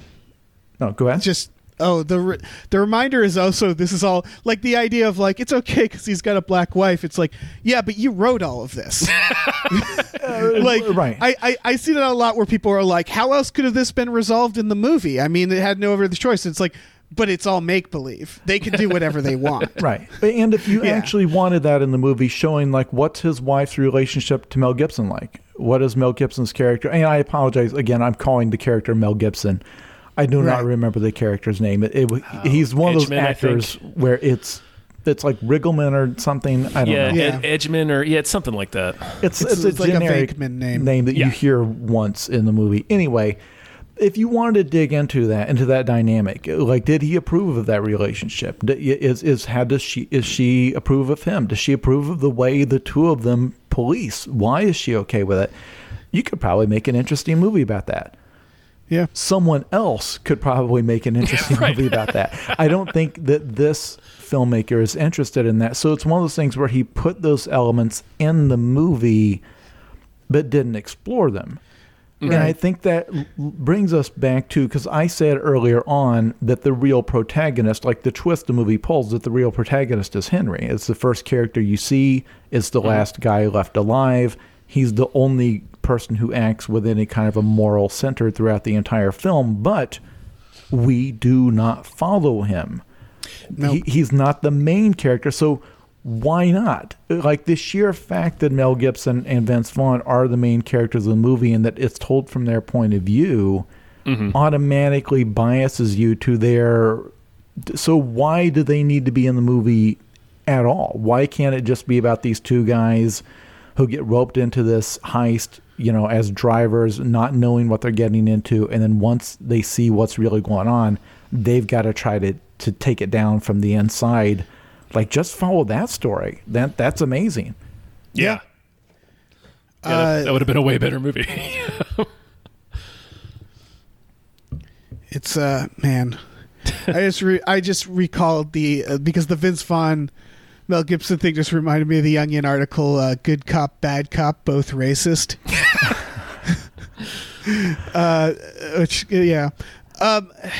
That's the big thing, is that I also think they're trying to say something about class versus equality with the end, because the let's go hunt some lions.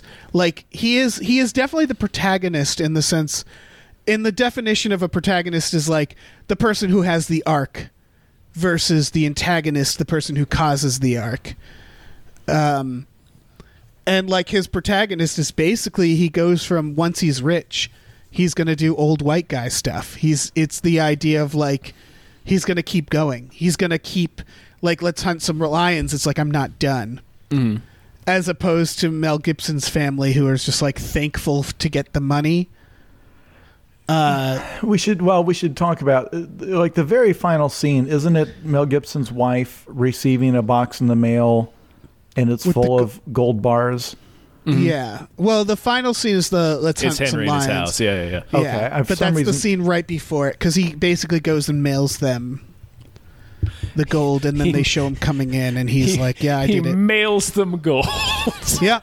Yeah, and again, I know that of all the things wrong with this movie, getting the weight of gold wrong is not really one of the top sins. Mm-hmm. But it's the teenage daughter brings in like this box from the mail for her disabled mother, and she's like, "Oh, you got a box," and she opens it, and it's like a shoebox size box, completely full of solid gold bars. Yeah. So you can go look up the weight of gold. That box would weigh like 150 pounds. like the teenage daughter would not just be hauling it in with one hand like she's carrying a pizza. But the other question I think every person in the listenership should ask themselves, if someone gave you a giant box of gold bars, would you know how to spend it? Right. Where do you like if you go to Taco Bell and try to pay in a gold bar, they're just going to look at you. That's not currency. Yeah. I think, man, you have to have a gold guy, I guess, but you definitely have to melt it down because you got to melt it down. They're going to be first. looking for those It's stolen gold. It's stolen bars. gold bullion. Like it's marked. It's marked currency. It's in the form of gold bars. Like how do you? Don't get me wrong. I would certainly Google it and give it a shot. I guess, but I would think I would give up really fast. It's like they're tracking this, and I'm not smart enough. Like you would have to, it would have to go out of the country. It'd have to get laundered. Like you would have to commit several felonies just to clean the money, even if no matter where it came from. If you know, I don't know. I always love that because I think that the movie. What was the movie took place in the Iraq War with Ice Cube and Three Kings? Yeah. And the inspirational ending is they give out gold bars to the poor Iraqi villagers. Yeah, what the fuck are they going to do with it? It's like, what are they going to do? They're like, they're in this bombed out country with no infrastructure now. Everything's been destroyed. They have a vacuum at the head of the government, and you've given this poor widow a solid gold bar that weighs 60 pounds. What am I going to do with this, man? She's going to trade it for like a cow or something. She's not going to get the whatever, $300,000 that bar is worth at that time. You would have no idea what to do with it. Yeah, if anything, it's them getting the bar and being like, "Oh, I look forward to getting shot and this stolen off of me." Yeah, because the moment I try to trade it, they're just going to take it and realize. Yeah. I'm sorry. It's the same with it's a wife of a cop getting this thing of gold, and it's like, I guess I have to call the cops. Like, what else would you do? It's like someone just mailed me a bunch of gold that I can't do anything with. Maybe there's a reward. Unless what else can you do? Unless she commits several crimes. Unless she somehow knows, like through her being she was a former cop herself until her illness took her out of the job. But like, oh yeah, I know a fence that can move gold. It's like, okay, so now you're a criminal because you've got to launder that money. Like your taxes, you suddenly came up with, whatever. I don't know how much a box of gold is worth. It's got to be millions. You've got to account for that on your taxes. The IRS is going to care that suddenly you live in a giant solid gold mansion. Somebody's going to notice. But at the movie, she's like weeping in gratitude. It's like, yes, thank you.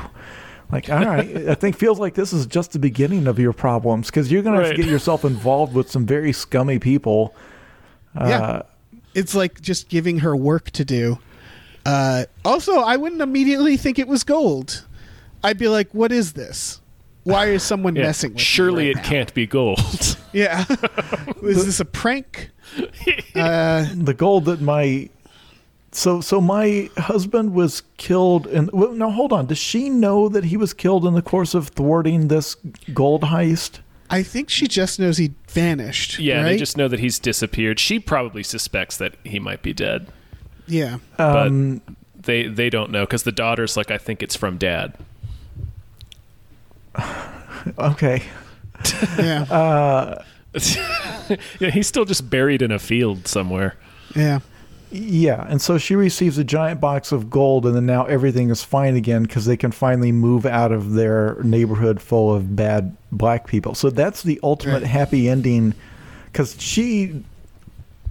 the solution to her being racist is you finally will have the money to move to a white neighborhood. Right, you can move away from all the black people.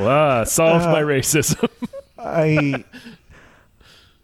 Yeah. So I think that's it's I think the central message, the underlying message that's very, very problematic is it's the class versus race thing too, which is that like money solves everything or equalizes these people. But see, it doesn't, because the very, very first scene where you have, or I guess the second scene, the first scene is Henry having sex with a woman and then her telling him that she found him attractive when they were both in elementary school. Right. And then the second scene, that's your introduction to this movie. That's the first words you hear. And then he points out that he wouldn't have known how to have sex back then.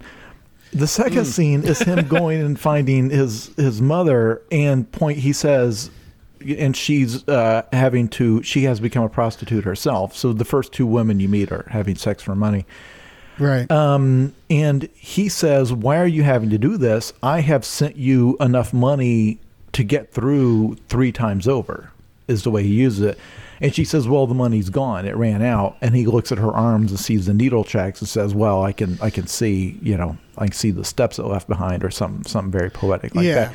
So here, she got enough money to get by, and she just wasted it. Right. So later, people, she seems like she's not addicted to getting all that money. anymore. Yeah, really flushed the heroin addiction out of her at the end of the movie. Yeah, there was a certain amount of money she had to get. Right. Yes. Yeah. It was the money he sent her. That was the heroin level. But then when you get a lot of money, that cures it, I believe. Mm-hmm. No, that's science. Yeah. That's scientific. But yeah, I don't know. The 60-40 thing is what I've really focused on. The idea of I think this director doesn't think he's a white supremacist, but I think if you asked him, because there's a scene where Mel Gibson talks about the media and he's like, yeah, the tolerant is they're handling intolerance with more intolerance. I think if you ask this director, he'd be like, oh, it's gone too far, you see. Racism isn't as much of a problem as the media is making it out to be. And now the tables are turning. It's becoming in balance. It's the thing where it's like, oh, video games have gone too far because they have a black character. Where it's like a little, like the inches towards equality is I think this director is now, because it's, again, 60-40. And he uses the leverage is a video where it's like, I will expose you for in this case it's not racism, it's just bad police work, in order to get more than you. I'm using my social power against you to leverage more. And in the end, he ends up in a big house, and his wife, Mel Gibson's wife, gets scraps. And I think that's the big context, is the idea that this director thinks that racism, inequality isn't as big of a deal, and it's leading to another form of inequality, which is when you keep going down that, when you Google it and you keep going down that path, you end up on, the Daily Stormer, and they're talking about white genocide and stuff like that. Yeah, and it's actually openly stated where Mel Gibson says, because when he's trying to sell Vince Vaughn on doing this heist, he's like, do you feel like we have been fairly compensated for the work we do?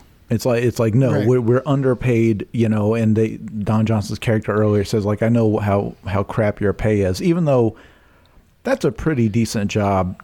Longtime detective, you've got a union, like that's benefits, like that's actually pretty decent pay. Like if you looked at all the city's employees, I'm going to bet that a guy who's been a detective for 30 years is actually, that's a pretty sweet deal. He's probably doing okay. But they say, and then when you show how well like the drug dealers live, and then in the end, the guy who's truly wealthy makes his money, it's stolen gold, it's not his. He seems to be saying the thing that's broken about society is that the hero cops are not getting paid very much, and they're having to live in bad neighborhoods, and this makes them cranky, and then everyone's too hard on them, and meanwhile the criminals get away with murder, and they get to live in nice apartments and by selling poison to kids. Yeah. Now, you do not have to be a Nazi to believe that. That is the core belief of many, many, many crime movies. That is the core belief of CSI and all of the other 800 crime procedurals on TV. Mainstream America, I think maybe a majority of Americans, maybe 55% of Americans believe that that's what's wrong with society. That the lazy, low moral people make money, and that the hardworking, that the brave troops and the cops get crapped on, and they're out there putting their lives on the line, and they don't get any credit. So believing that does not make you a white supremacist. I think, the listeners know there's not just two types of people in America, good people and Nazis. There's a whole spectrum, right. And a lot of people in the middle. Here, this strikes me more of a guy wading into these issues who himself does not have a super nuanced view of it. Like this is not the filmmaker to make this movie in this year, because again, 2018 was years after Ferguson and all of the Black Lives Matter movement is right on the heart of that. To make a movie that's making a statement about that, and it kind of comes at it from this point of view, strikes me more of someone who's ignorant of the actual issues. For instance, the fact that he clearly does not understand what procedure looks like when a cop gets suspended. Yeah. That in reality, there's appeals. In reality, they more often than not are going to get it overturned or reduced, or that it's with pay, that it's administrative leave with pay.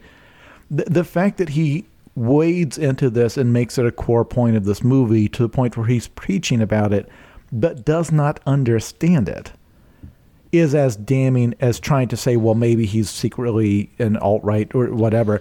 I think what happens is there's a pipeline of people who don't, especially teenagers, who don't understand these things likewise, and then because they don't understand these things, they are easily drawn into, because if you truly thought that this is the way it worked, that cops make minimum wage, that they're constantly in danger, that the criminals are all rich psychopaths, and that any piece of video getting taken out of context can just ruin their life. If you actually think that's what it is going on, yeah, you would have a certain point of view about it. But it's not. Like it's a disagreement about fact. This is not what it looks like when someone records you for 30 seconds standing on a suspect you just took a gun off of who suffered no injuries and was fine. No, you don't get a 6-week unpaid suspension with no opportunity for appeal or a union rep or anything like that. Like, no, that's literally not how it works. It's built on a bad foundation, which is why it reminds me of people like Ben Shapiro, where you go into his arguments and he'll state a fact and then he'll keep going and he'll build off that and build off that. And it's like a study or something. Or and then you click on the study. Or he'll say, let's just say this for instance. Right. And then you click on it, you look at the thing he's building off of, and you're like, wait, that's wrong. That's factually wrong. The study is inaccurate, or it didn't say that, or the sample size was weird, or it has been denounced. But it's building completely off that. So it starts from that point of view, and that's how it can really mislead people, because again, it's presenting a hypothetical and then getting you to, by the end, you're like, well, yeah, that isn't fair. Oh, yeah, no, it shouldn't be, because Mel Gibson also does all the work, He's the one shooting up the van. And so it's that, where they just take you on this journey to make you be like, oh, this poor guy who died trying to protect his family, while this other guy who was trying to do the same thing but was a criminal thrives. And so it takes you down this road that started from a false idea to begin with. Yeah. And so the movie can hold together for that reason for the most part until you kind of stand back from it. And then I also think it's, like you said, Jason, it's not the general idea is something that a lot of Americans share, but it's almost using that against it, and then you stand back and you look at this guy's entire filmography and you're like, what is going on here? Yeah. And his claim that I'm not pushing any one worldview, he may even think that. Yeah. But it's hard to buy it because, for example, we talked about how Hollywood loves guns. And so to act like, the Hollywood's just pushing the Democratic Party platform, the John Wick movies are not as good in a movie that has strict gun control laws. Right. But that movie, there's no character in John Wick who sits down and says, man, you could have saved your wife, but it's so hard to get a gun these days because of the liberals. It would be a completely different movie if characters stopped and lamented that, these days, there was a time when you could just shoot 75 guys if you needed to. And now with these, the background checks, John, you're not going to pass that background check and the magazine limits that the governor passed. You don't get that in those movies. Those movies established from the first frame, they do not take place in our universe. Everything about that world is ridiculous. The way the police work, everything about it, it's almost like magical realism. It's like a kung fu movie where everyone in the universe knows kung fu. Mm-hmm. Like you can get into a fight at a grocery store and all the people stocking the shelves are using kung fu to fight you. It's like that. No one thinks that movie is about the dangers of everyone learning kung fu. It's like, no, this takes place in kung fu universe. Dragged Across Concrete really stops the movie to talk about our society and what this means and what it pertains to it. And that's our beef, because I could see, if you've not seen the movie, it may seem ridiculous that I say, well, the way they portray police procedure is inaccurate, because of course, what cop movie is accurate? None of them get it right, but you have to understand it's a key plot point and it's very preachy about it and about a thing that is just not true. It's unfair in the way that Jaws is unfair to sharks. And it's like, well, these sharks, if you don't kill them, they'll just jump right into your boat and bite you. It's like, no, they really won't do that. It's anyway. It stacks the deck is what I'm saying. Yeah. Yeah, and we started this by saying he's a good filmmaker. I would argue he's a terrible writer for this reason. I've talked about this on a few podcasts. It's just that whenever someone's injecting a belief in, whether or not they know it, it fails. The first time I noticed it and was talking about it is we watched Twilight for a podcast, and the author clearly is Mormon, and there's nothing wrong with that, but they kind of are injecting those beliefs into a story about vampire romance, and those two things kind of don't work. Yeah. Where it's like Edward wants to wait till marriage to have sex with Bella, and it's like, but you're a child of Satan. Yeah. Like, you're a vampire. I don't know why you care about that. And it's stuff like that, where it's like when the movie comes to a halt because the director or writer has something to say, and sometimes I don't think like the writer of Twilight even realized it. It's why I think Christian films are like kind of their own genre and tend to be known as being bad, because it's not tell a story first, it's tell a specific message first. Yeah. And like movies can put messages in them all the time, but the moment you like put that, I think you make that more important, it starts falling apart, and it has nothing to do with what the message is. It could be a positive message, it could be a negative one, and this one feels like he's definitely preaching, and the movie keeps just hurting because of it. And ultimately, even though he's a good director, he's making a bad movie, and that is nonsense at times. I feel like this is, and I realize I've made your episode run long already. Yeah, that's fine. This is an important point, because this is something that's at the core of what we do for a living. Mm-hmm. I here at Cracked, when we write articles or do podcasts talking about problematic content in a movie or something that's sexist or racist or whatever, the goal, at least for me, is not to rid the world of problematic movies, because that is how you wind up with the equivalent of Christian movies or Christian rock, where the only art that can exist is like promoting good moral values, and it just tends to be bad art.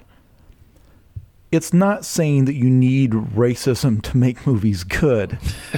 It's saying that you need art to have the freedom to go where it's going to go. And then if what you wind up with is problematic, my goal is to have an audience that is capable of watching it and processing it and saying, oh, that's a bad message.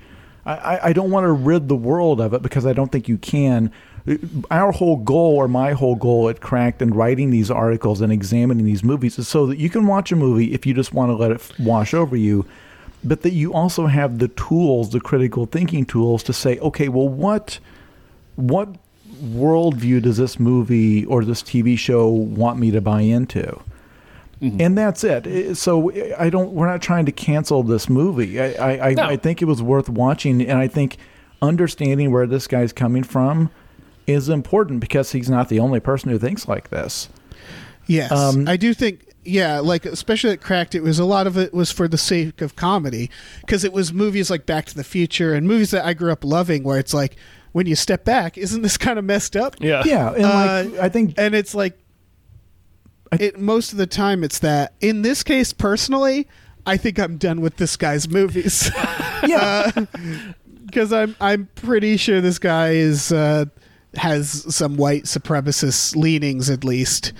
And I'm like, yeah, it's his next movie is with Park Chan-wook, which is the director of Oldboy, which is one of my favorite movies, and I'm very bummed out about that.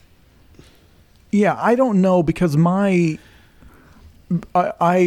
mentioned earlier on that like my weakness is stuff like this where it promises to be just a nightmare. Well, like it's going to be interesting in a way, because I joked that the movie made me a worse human being. I'm somebody who watches a lot of horror, obviously.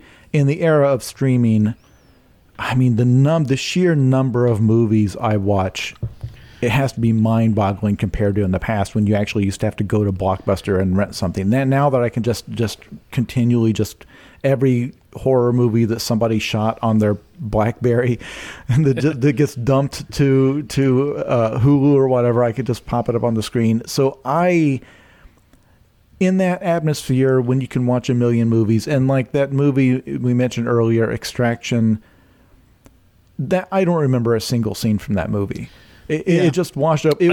I remember him beating up the kids. Beating up children. That's the only thing that comes to mind. But it's bolt solid, beautifully edited, sound designed. Everything's choreographed well. It is a bolt solid, perfectly functional movie that I forgot 5 minutes after I watched it. Yeah. Dragged Across Concrete, I've not stopped thinking about since I saw it. And you can say, well, yeah, that's because it was made by what might be a horrible person. And that's true, but my thing is I will probably always consume the art because I want to be aware of it. Now, it is 100% defensible and sensible to say, but if you are using your dollar to fund this person's movies, you're basically saying, hey, I want more stuff like this. And I get it. The same thing as going to see a Woody Allen movie where it's like you're continuing to reward. The message you're sending to Hollywood is, let this guy keep working because we don't care. I get it.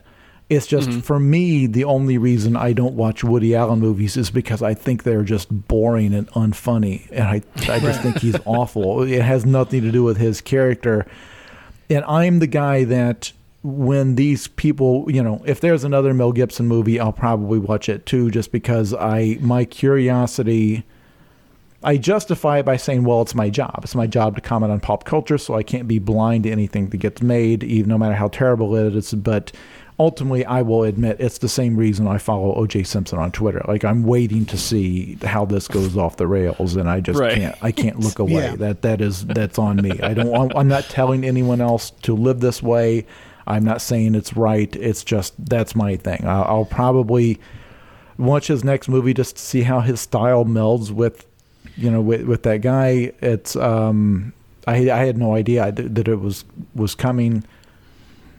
I know. It's very difficult. I understand the conflict because, like, I always had this with a director like Roman Polanski, who I can't support because it's one of those things where it's like, why are people still allowing him to make movies? It's weird.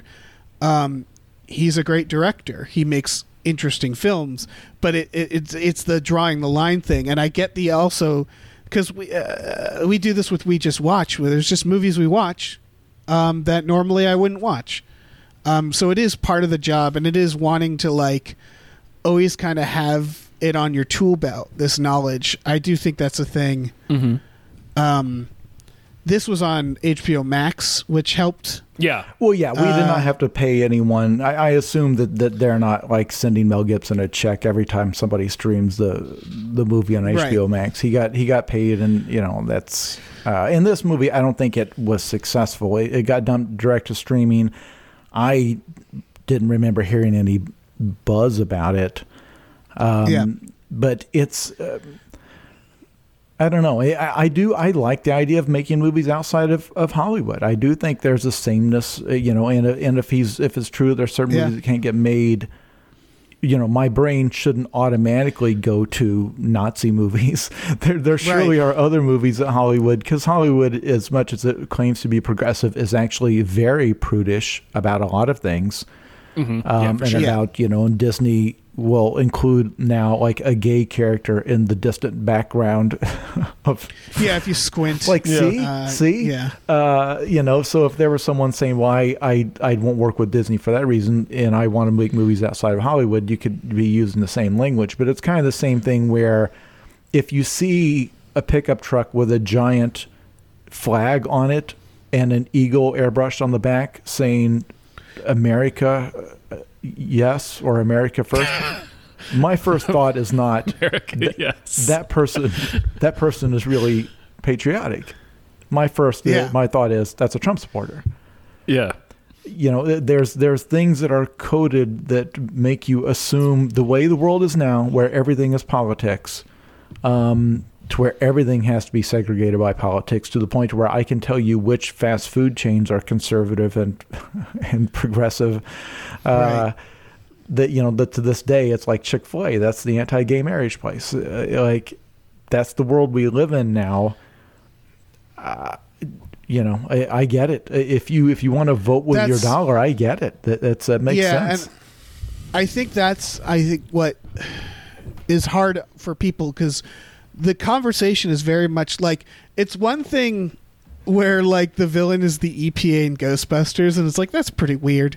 It's another thing where it's like we're dealing with conversations of immediate human rights issues, and like I think it's more dire for a lot of people. Yeah, for sure. And it's more immediate, and so it's that idea of like these people are supporting something which I think is not only fundamentally wrong, but like actively hurting people, and so I definitely get it. It's tough because like this director, for example, until I watched this movie, I really liked his previous films. It never occurred. It just never occurred to me until like a week or two ago. Jason's like, "Yeah, you want to talk about Dragged Across Concrete and whether or not this guy is a white supremacist?" Yeah, and I think it's very fascinating to be like, "Hey, everybody, look over here because something's going on here with this guy." Yeah, and I don't know if we should allow this. And if the theme he kept coming back to was that taxes are too high, that would be different. Right. Yeah, it's totally different. Exactly. If the theme he keeps coming back to is that like non-white people sometimes have to be killed because they often are prone to savagery, it's fair to say, okay, you're spreading a message in an environment where people are already dying, but someone could just as easily, a listener could say, well, yeah, but your favorite action movies all support gun culture, and there's 30,000 gun deaths in America every year, and yet you joke about John Wick all the time. Again, I get it. The line is different for everybody. I mean, if you try to show me a movie in which the hero, assaults a child, I'm not going to watch that or support it with my dollar. All I'm saying is my arbitrary line happens to be, but if I was someone who had been a victim of police violence, I wouldn't be able to be so glib as I am on this podcast talking about it, because it hits closer to home. It's like, well, no, this issue has more immediacy. Also, you say that, but we all watched Extraction, where he beats up several children. Mm-hmm. So, and it's played as comedy, where it's like he's like walking around, he's like, man, can you believe I just had to beat those children? It's like, it's like, man, there's definitely stuff. I'm getting too old for this.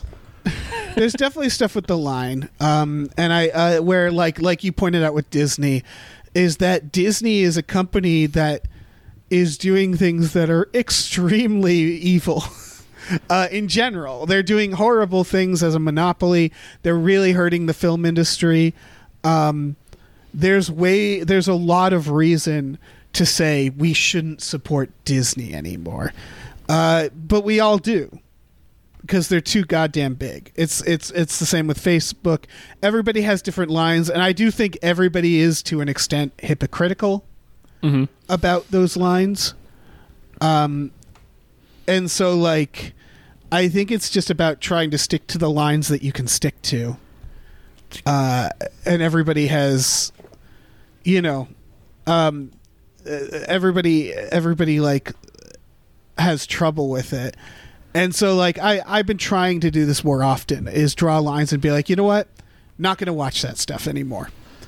I'm going to actually try not to be on the good side of something. And with this guy, it's just like, I get with Mel Gibson, because I watched, like, Hacksaw Ridge and stuff like that because, Oscar movie, got to watch them all and all that stuff. Mm-hmm. But this specific director, I'm just it's too much. Yeah, and Mel Gibson could be his own conversation, because I will admit to the listeners, I don't know the current status of Mel Gibson in terms of his comeback. I know that the incidents that he became famous for, I don't actually know what year his drunk driving arrest and his meltdown occurred. And then there was the other thing where he was caught on tape, like, just screaming that you had mentioned earlier, like saying that you should be raped by racial slurs. I don't know how long ago that was. I know that it was a while ago. If somebody wants to Google it, they can. I think the drunk driving was mid-aughts, and then the violently abusive phone call to his wife was early, like 2010, 2011, 2012, somewhere around there. It was definitely between a comeback, because he had a comeback. He had a comeback after that, and then that happened. Yeah, because the first incident, I think a lot of people, it's one of those things where, from my point of view, if there's other actors and other people willing to continue working with him and they believe he's okay, and they're saying, look, I know this guy, we work with him, like, if they're saying, look, this was a mental health issue, and I get saying that, look, there's no mental illness that makes you racist, but there's definitely a thing where he sounded like he was having a breakdown and was just saying the worst things he could think to say, because he was so enraged and was trying to make the person he's yelling at be as angry as he was. And so he was just going for the most, if he had gone on longer, maybe would have accused him of being a pedophile or whatever, because he's just ranting and raving and did not sound like a person with a healthy brain. I do not like, on Twitter, like every day now, there's a viral video of somebody freaking out in a grocery store or something, and some of these people seem like they're not all there. There's a freak show aspect to it that I don't like, where it's like this person is clearly impaired or on a substance, but because they used a racial slur in the middle of it, it's like, okay, if there's something wrong with this person, that also is an oppressed group. I want them to get help, because they're not happy either. This is not the face of racism. Racism is not a drunk lady yelling at a grocery store. Racism is a series of institutions that have been set up to basically keep one group on top all the time. Fix that. Yes. Don't just continually make fun of this drunk lady in a grocery store. In some ways, that's a distraction. So if the people working with Mel Gibson say, look, he's not really like this, he was going through some stuff, he's on medication, he's apologized, he's trying to help people, fine. I don't actually know where he is with that. Me either. I think the thing that always bothers me, and why I understand why, like, he needs to not be doing this anymore, is the realization that as a, like, powerful actor, as a director, as a producer, he is a boss. He is in charge of people. And I think that's what people forget a lot, is that this is a workplace issue, that if you had a manager at Best Buy who was yelling this stuff, you wouldn't want him to be a manager anymore, because he's in charge of people. And there's clearly some, like, if they're racist, if they're saying stuff about the Jews and stuff like that, like, it's like, how are you going to manage these people? How are you going to be in charge? Mm-hmm. And so it's that a lot where it's like it makes me nervous in that sense where it's like people often forget a lot of this is workplace stuff. Yeah. It's a job and it's a business, yeah. Yeah, I don't think people think of the entertainment industry that way because it's also artistic. It's the Kubrick thing. It's Kubrick like abused his actors to get, these amazing performances from them. And it's like, yeah, these are people at work. Yeah. Like, these are people who are going into work. They're eating lunch on set. They don't want to be abused necessarily unless they've consented and had some sort of understanding. This like, oh, Mel Gibson's really good. It's just like, doesn't matter if he treats people like shit.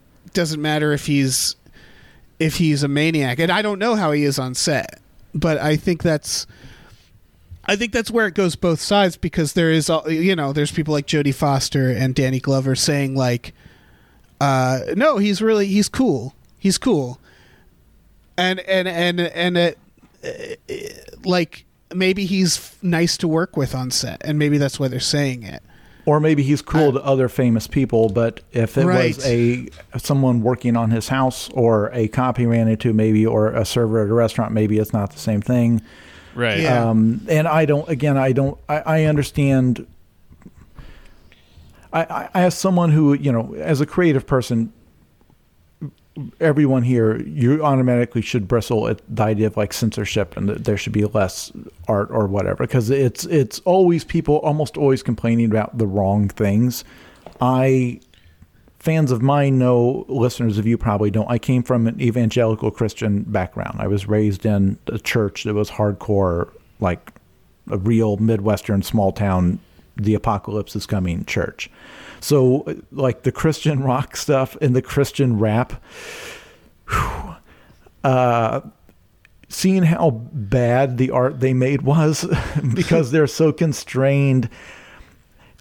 And I was in that environment in the 80s in the middle of like the satanic panic, right? The idea that rock music is hiding satanic messages in the music.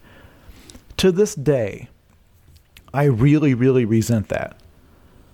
Not because the rock songs were actually pure and righteous, but the preacher could hear a song from Kiss that is literally about how hot 16-year-olds are. Right. And the preacher would say, well, actually, if you play that song backwards, there's an evil message in it. It's like there's an evil message if you play it forwards. Right. But and again, I don't want that. I don't want that music banned. My point is that I would have much preferred the preacher to give a sermon saying, look, the song is just about partying. I get it's fun to listen to, but there's like 4 songs in this album where they're celebrating the fact about how hot she looks in her Catholic schoolgirl uniform, or something to that effect, where it's really like sexualizing someone who's underage, or sexualizing how innocent, or she's not daddy's little girl anymore.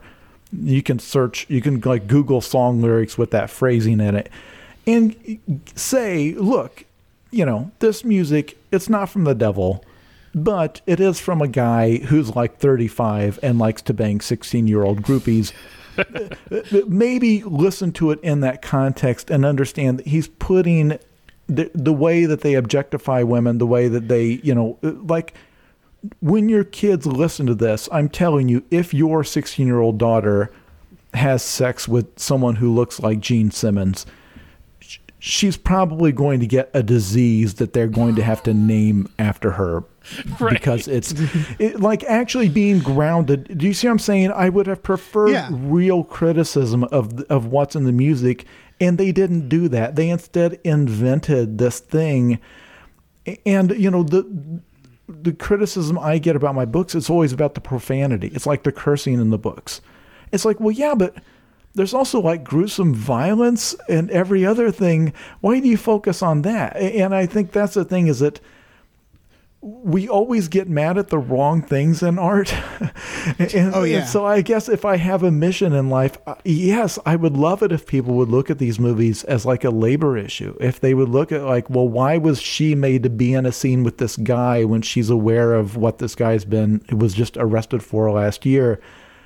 And realize that this movie does not take place in a fantasy. They're not shooting a fantasy universe. It took place in LA or wherever they shot it on a soundstage. And these are people who had to clock in every day. And yeah, probably we're not in a situation where they could complain because Mel Gibson is still Mel Gibson. He's a star. And if you are, a lighting person who's not comfortable being on set with Mel Gibson, which one of the two do you think they're going to make leave? Right. Yeah. I've made this episode twice as long as it. No. I think we were prepared. We were prepared. I mean, this is also something that needs to be talked about for a while because there's nuance to it. Yeah. Yeah. And I guess my point was the message of this is not go out and watch this movie because it's awesome or please avoid this movie because you're making the world worse. It's free to watch if you've got HBO. It's yeah. But watch it understanding who made it, understanding how it was made and the greater context there. I trust if you're listening to this podcast, you have the mental capacity to not hear Mel Gibson say these things and immediately adopt them as your worldview. You're not going to be brainwashed by this movie.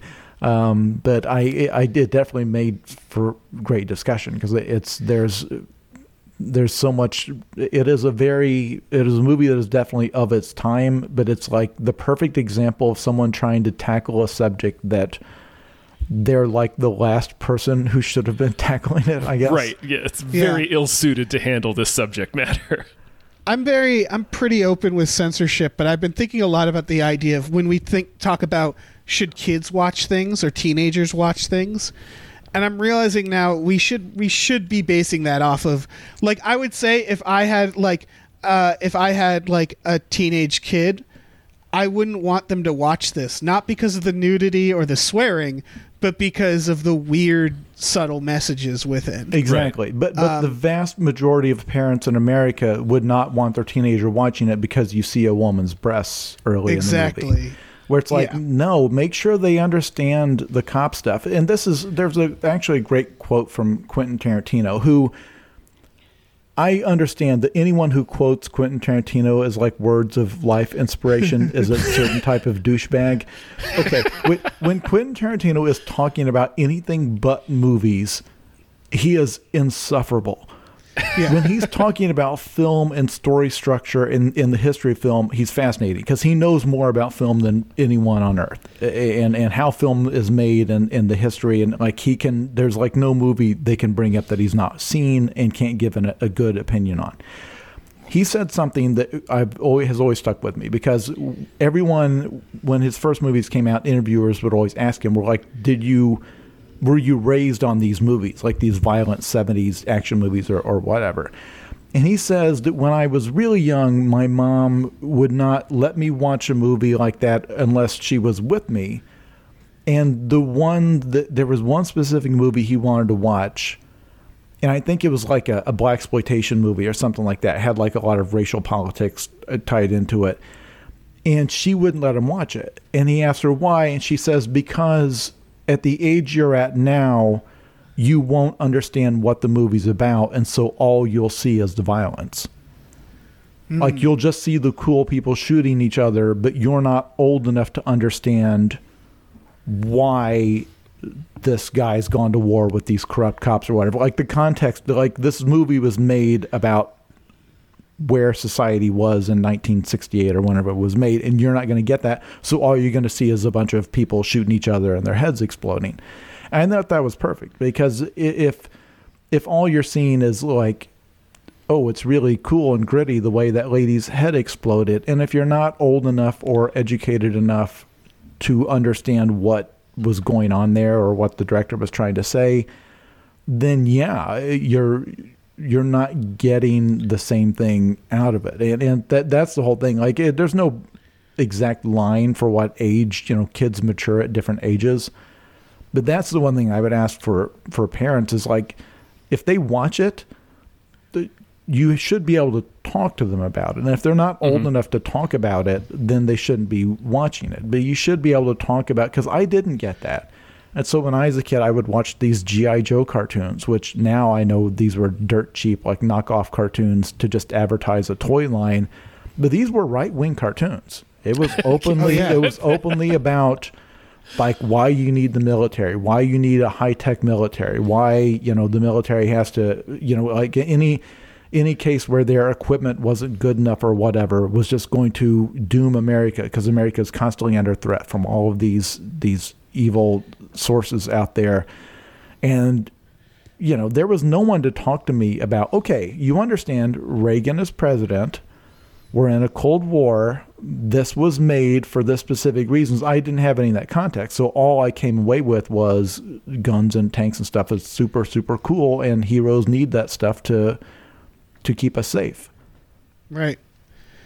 Yeah. There's 100%. also the question of, like with G.I. Joe, where it's like I'm thinking about now Brooklyn Nine-Nine, where it's like, what's more dangerous? Yeah. A movie about racist cops or a movie about, cops are really funny and woke.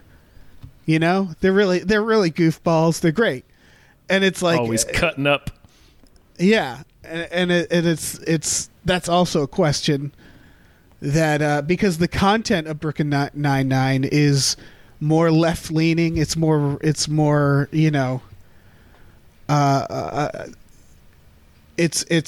inclusive, but then the overall message is kind of fucked up.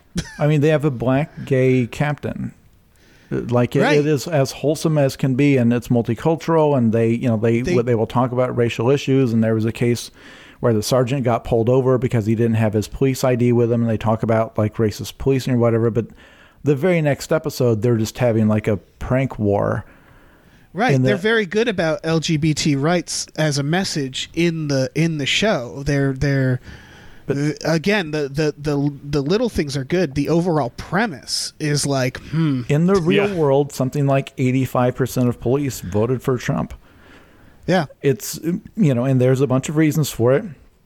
It's built into the culture. There's a perception that the Democrats undermine their mission, or that they would cut off their funding, or whatever. That they don't have the leeway to do their jobs, whatever. The real culture of police work is not reflected in that show. It's putting in, so it would be the same thing if you had a workplace comedy that took place among CIA agents. And it's like all fun spy stuff and gadgets and stuff like that. It's like, well, the real CIA has a dark, dark history, and the ruin they've inflicted on different parts of the world, and the work they did in Central America. And there's like basically back to the founding of the agency that is horrifying. So, on the surface, there's nothing wrong with having a workplace comedy about spies, and spies are fun and the subterfuge and all that. But man, it's hard to ignore.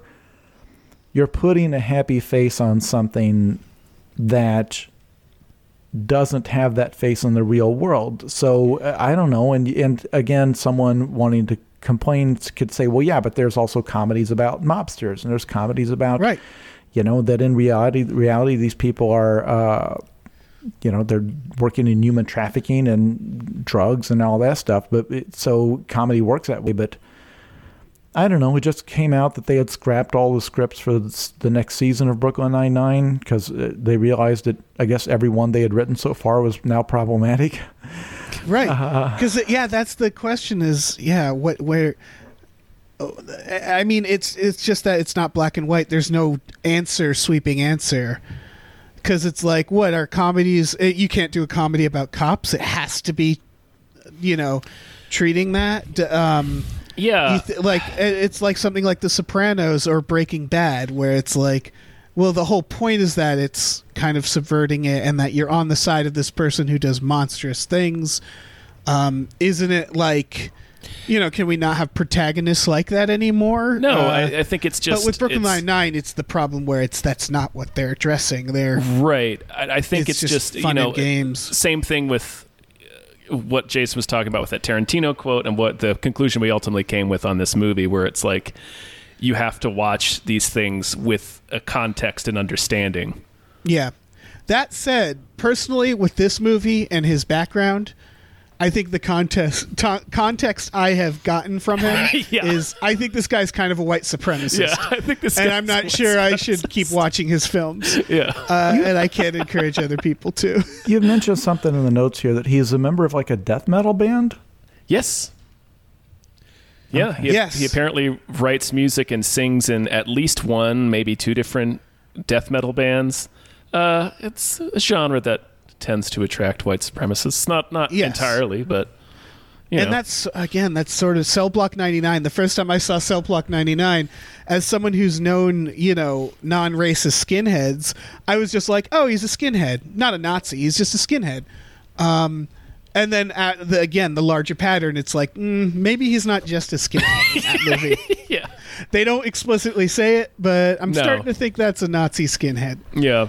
And he's got that racist guy he works for that ends up saving the day, saving his wife. So. And then in that, with the metal bands, it's like not all like of that genre is. No, not at all. But it's kind of what they're known for. Oh man, this has been a really good conversation. Yeah, but I think we've talked. Yeah, we've gone on. We've not gone on as long as the movie. You still could not have watched. You'd have a good half hour left. Yes, if you were playing the movie for some reason. You were treating this as an audio track for the movie. I think we'd just now be at the robbery. Yeah. Oh man. Well. All right. Yeah. Thanks so much for doing the episode, Jason. Yeah. Thank you. Yes, I have to plug my book. Yes, do it. Do it.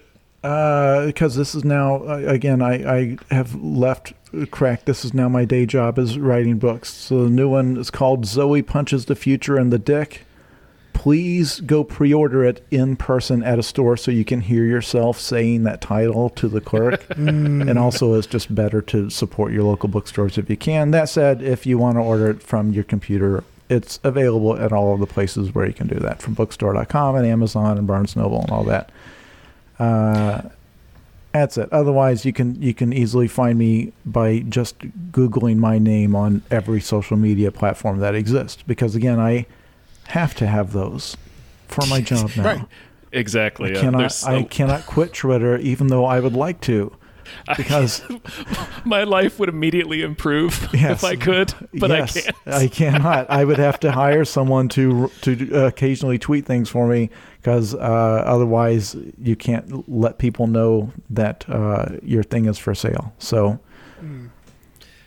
I do remember every time I've bought one of your books in person at a bookstore, the clerk has looked at the title and laughed. So it really is just trolling the hypothetical person walking into a bookstore and having to say the name. Okay. Did you have to fight for that title? No, the one title that got rejected, book 3 of the John and Dave books, the final title wound up being What the Hell Did I Just Read? Mm-hmm. The title that I submitted to the publisher was, John, don't forget to insert the title before you send this to the printer. Which it turns out that the booksellers like Amazon, I guess I'm not the first person to think of that joke, like making it seem like a glitch, because you would have to click on it, right? Like if you thought somebody messed up the cover, you would have to like immediately pick it up. That's the whole point of these titles. It's like you can't leave that on the shelf. It's called Zoe Punches the Future in the Dick. But they're like, no, Amazon, like they don't want to get 800 messages a day of like, hey, the author, you've got some author's note and the cover is going to be like a generic placeholder, and it's like, I don't know. Yeah, I can see the people at Amazon like, all right, real cute joke. We're not doing it. We're not doing this. Yeah, we're not doing. No, you're not the one who's going to have to deal with all the customer service emails from people trying to say, and haha, you accidentally didn't put the final title on this thing. So anyway, Dave, right, I guess you better tell them about what we got going on. Yeah, we have a Patreon, patreon.com/gamefullyunemployed. It's the podcast network you're listening to this on. On our Patreon, we have exclusive podcasts like Tom and Jeff Watch Batman and Fox Mulder is a Maniac, so you can check out those exclusive podcasts there.